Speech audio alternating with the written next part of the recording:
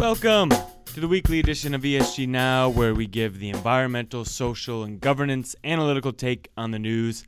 I'm your host, Mike Disabato, and this week we are discussing whether CEOs should be the focus of campaigns for social change. Then we discuss L Brands' fall from grace. By the way, we swear once or twice in this episode. If you're listening to it out loud with kids, be warned. And I don't have the skills to bleep it, so it's out there. Anyway, thanks for joining us. Stay tuned.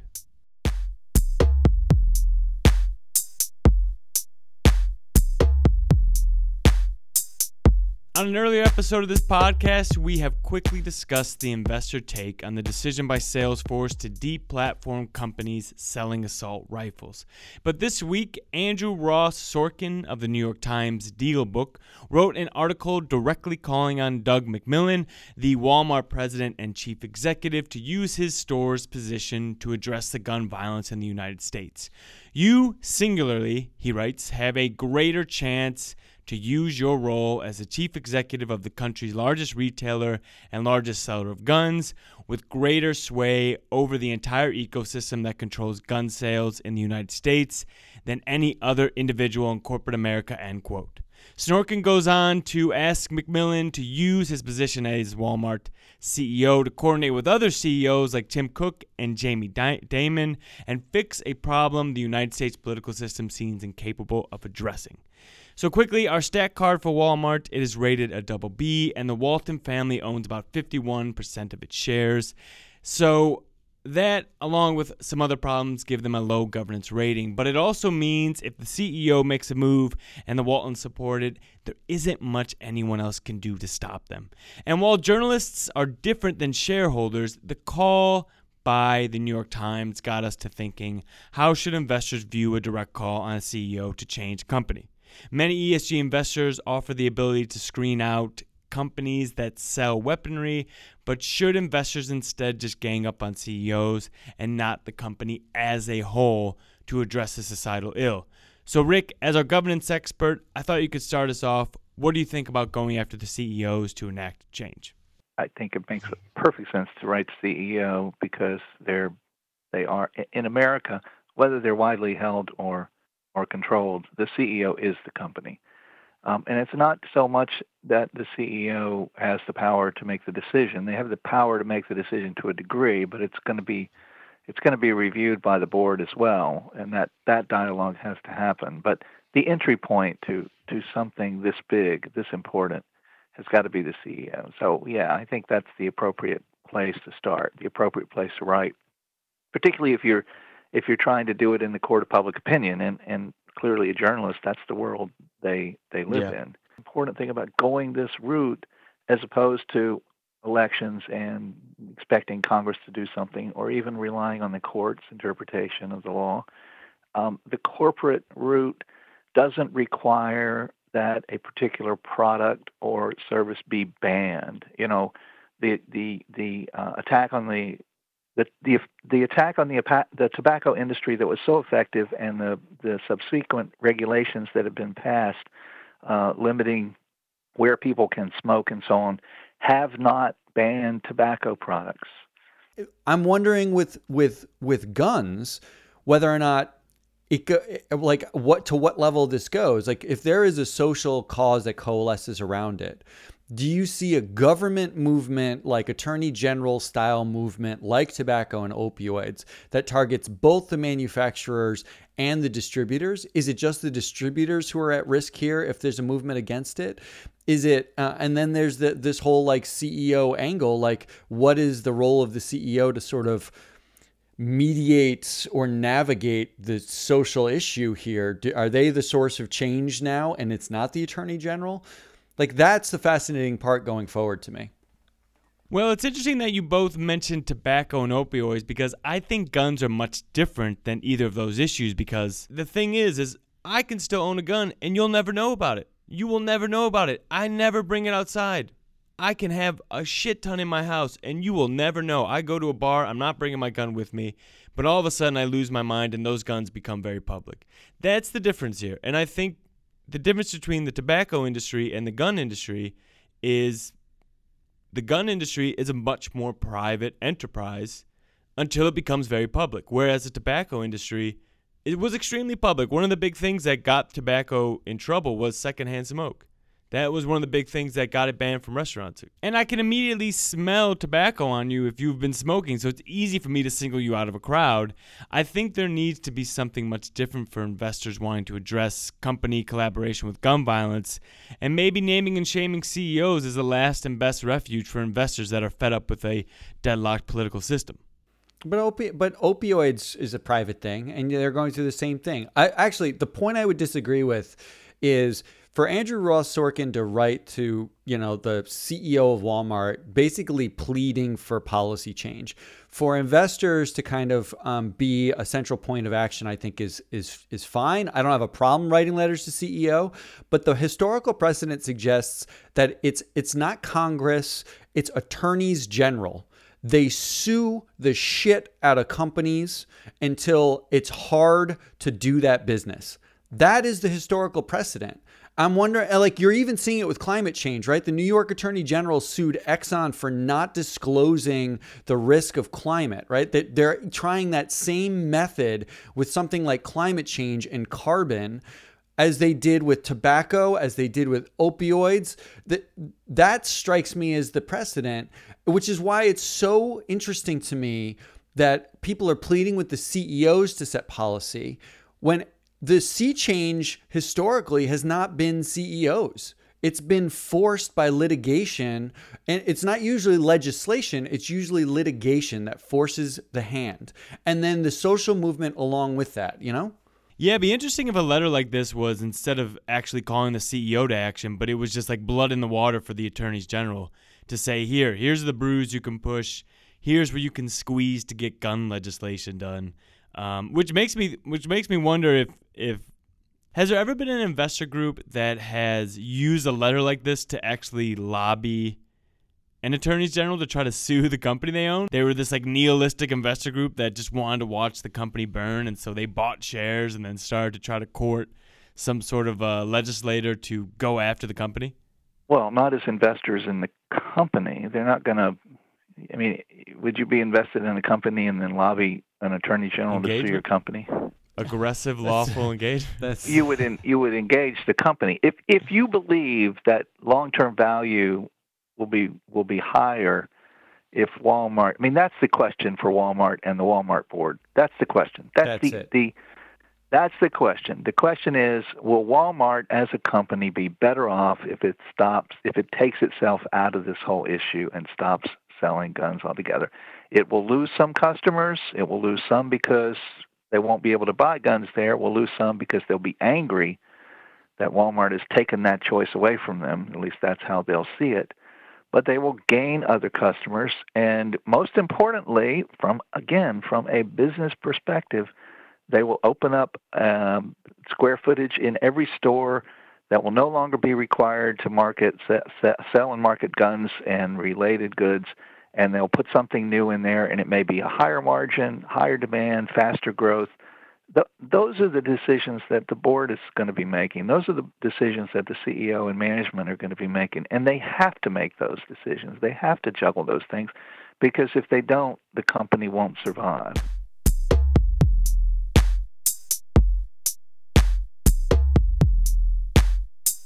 So for our second story, the Wall Street Journal reported that Ed Razek, the chief marketing officer of L Brands, is retiring, which further complicates the once dominant retail group and adds turmoil to the famous L Brands subsidiary Victoria's Secret. And though the reasons for Razek's departure are unclear, Victoria's Secret, which he headed the marketing for, is struggling to find its place in the Me Too era and the changing retail marketplace. And Razek was recently embroiled in controversy after making insensitive remarks about transgender models after the now canceled Victoria's Secret fashion show. So our L Brand stat card gives the company a double B due to issues with privacy and data security. supply chain labor standards, and chemical safety. But what this story is really about is companies, especially retail companies, inability to adjust to the changing times. From my vantage point, I would say, hey, if you sell products and you market to a diverse cohort, you might want some more diversity on your team. And while L Brands board is 40% non-male, it doesn't seem the company has many women in places of power directing the company's branding, for example. So to discuss this issue of representation, I got a couple of my favorite white boys together, Rick and Matt, and I ask you both, can companies in the retail consumer discretionary sector survive without a strong culture of diverse employees? The short answer is in 2019 to have to be sort of courting a cohort, a consumer cohort, with none of that cohort actually as part of the strategic decision making of your company is not really just short-sighted. It's like the market sort of moved beyond that, the consumer market. Whether it's, if you're targeting a racial demographic, a gender demographic, and there are no representatives from that demographic who are part of the decision-making process, who understand at least in some level what that demographic wants. It's the case for diversity. It's why we talk about diversity on the board. It's about talent utilization. It's about, you have to, think outside of one context. Yeah, it's interesting that you say that because I called up a friend last night who works at L'Oreal to get her take on the issue. And she was telling me about how Victoria's Secret in its day was pretty revolutionary and that it offered some excitement to the shopping experience. Victoria's Secret had colors and it was flashy and it was much different than the drab experience before.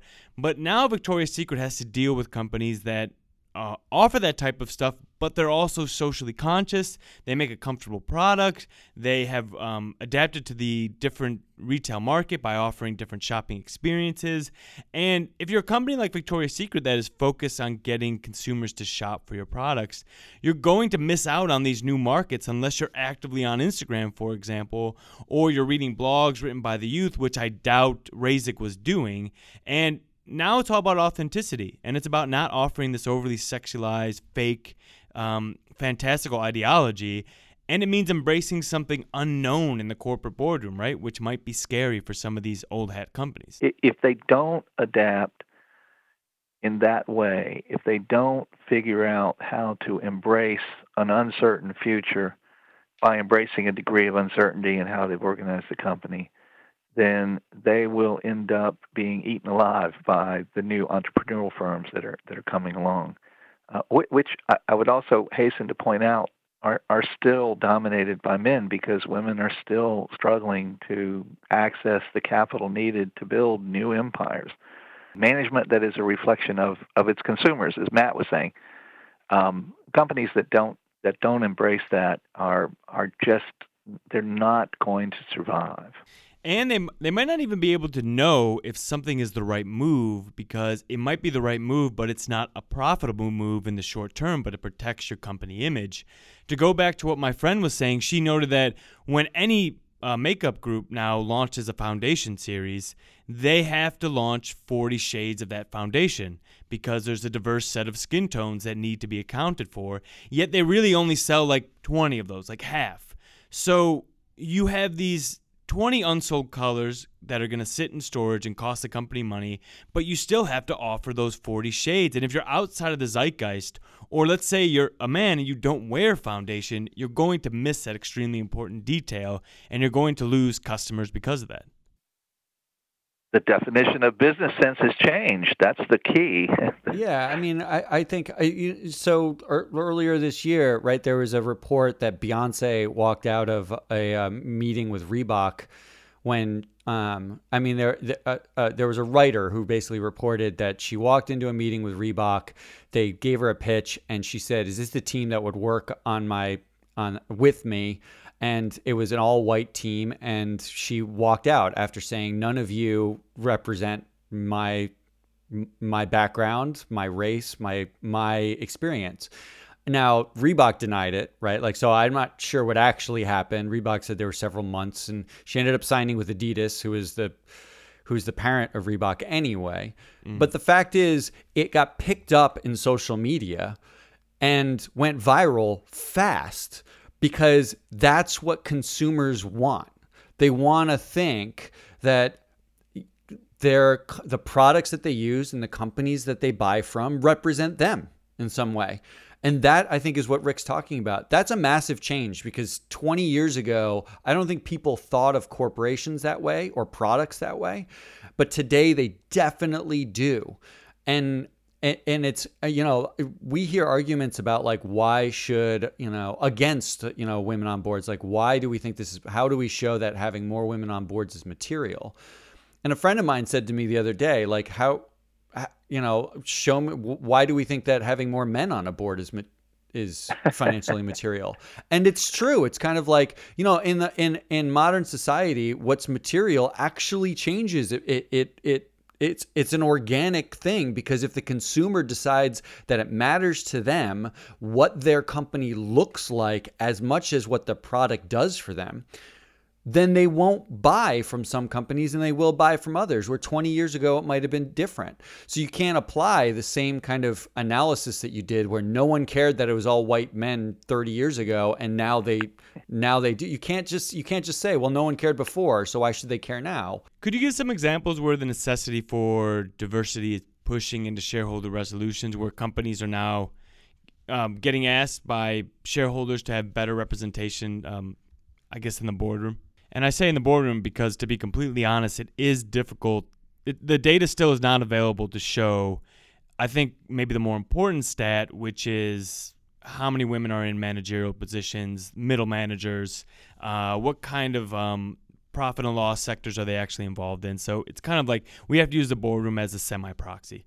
I mean, we're seeing it. Just if you're using just gender as a lens, right? I mean, There are pension funds who are effectively saying, California is passing a law and the pension funds are effectively saying you have to have a woman on your board. I'm sorry, the days when you could have none are dead. 30 years ago, if a guy like me had an idea for a business to create products to sell to, let's say, my 30-something daughter, I would have collected some of my friends, my peers, and said, let's start a company and we'll sell to my daughter and her friends. And that's what we would have done, and that's how we would have been organized. If I were doing it today, there's no way I would go to my friends to create something like that. I would go to my daughter and her friends and partner with them because they know what they want. I don't know. My friends don't know. We may have the capital to get it started, but we have no idea where to take it.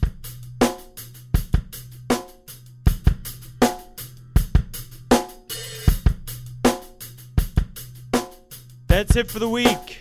Thank you so much for listening, and thank you to Rick and Matt for joining me to discuss this week's news with an ESG twist. We're here every week. If you like what you heard, please rate and review us and subscribe wherever you get your podcasts. It really helps. Thanks again for being here, and talk to you next week.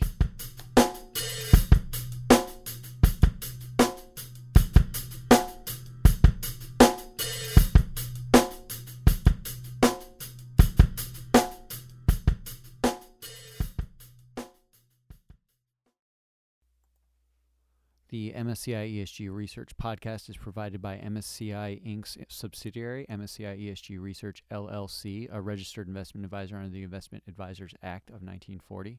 And this recording and data mentioned herein has not been submitted to nor received approval from the United States Securities and Exchange Commission or any other regulatory body. The analysis discussed should not be taken as an indication or guarantee of any future performance, analysis, forecast, or prediction. The information contained in this recording is not for reproduction in whole or in part without prior written permission from MSCI ESG Research. None of the discussion or analysis put forth in this recording constitutes an offer to buy or sell or a promotion or recommendation of any security, financial instrument, or product or trading strategy. Further, none of the information is intended to constitute investment advice or recommendation to make or refrain from making any kind of investment decision and may not be relied on as such. The information provided here is as is, and the user of the information assumes the entire risk of any use it may make or permit to be made of the information. Thank you.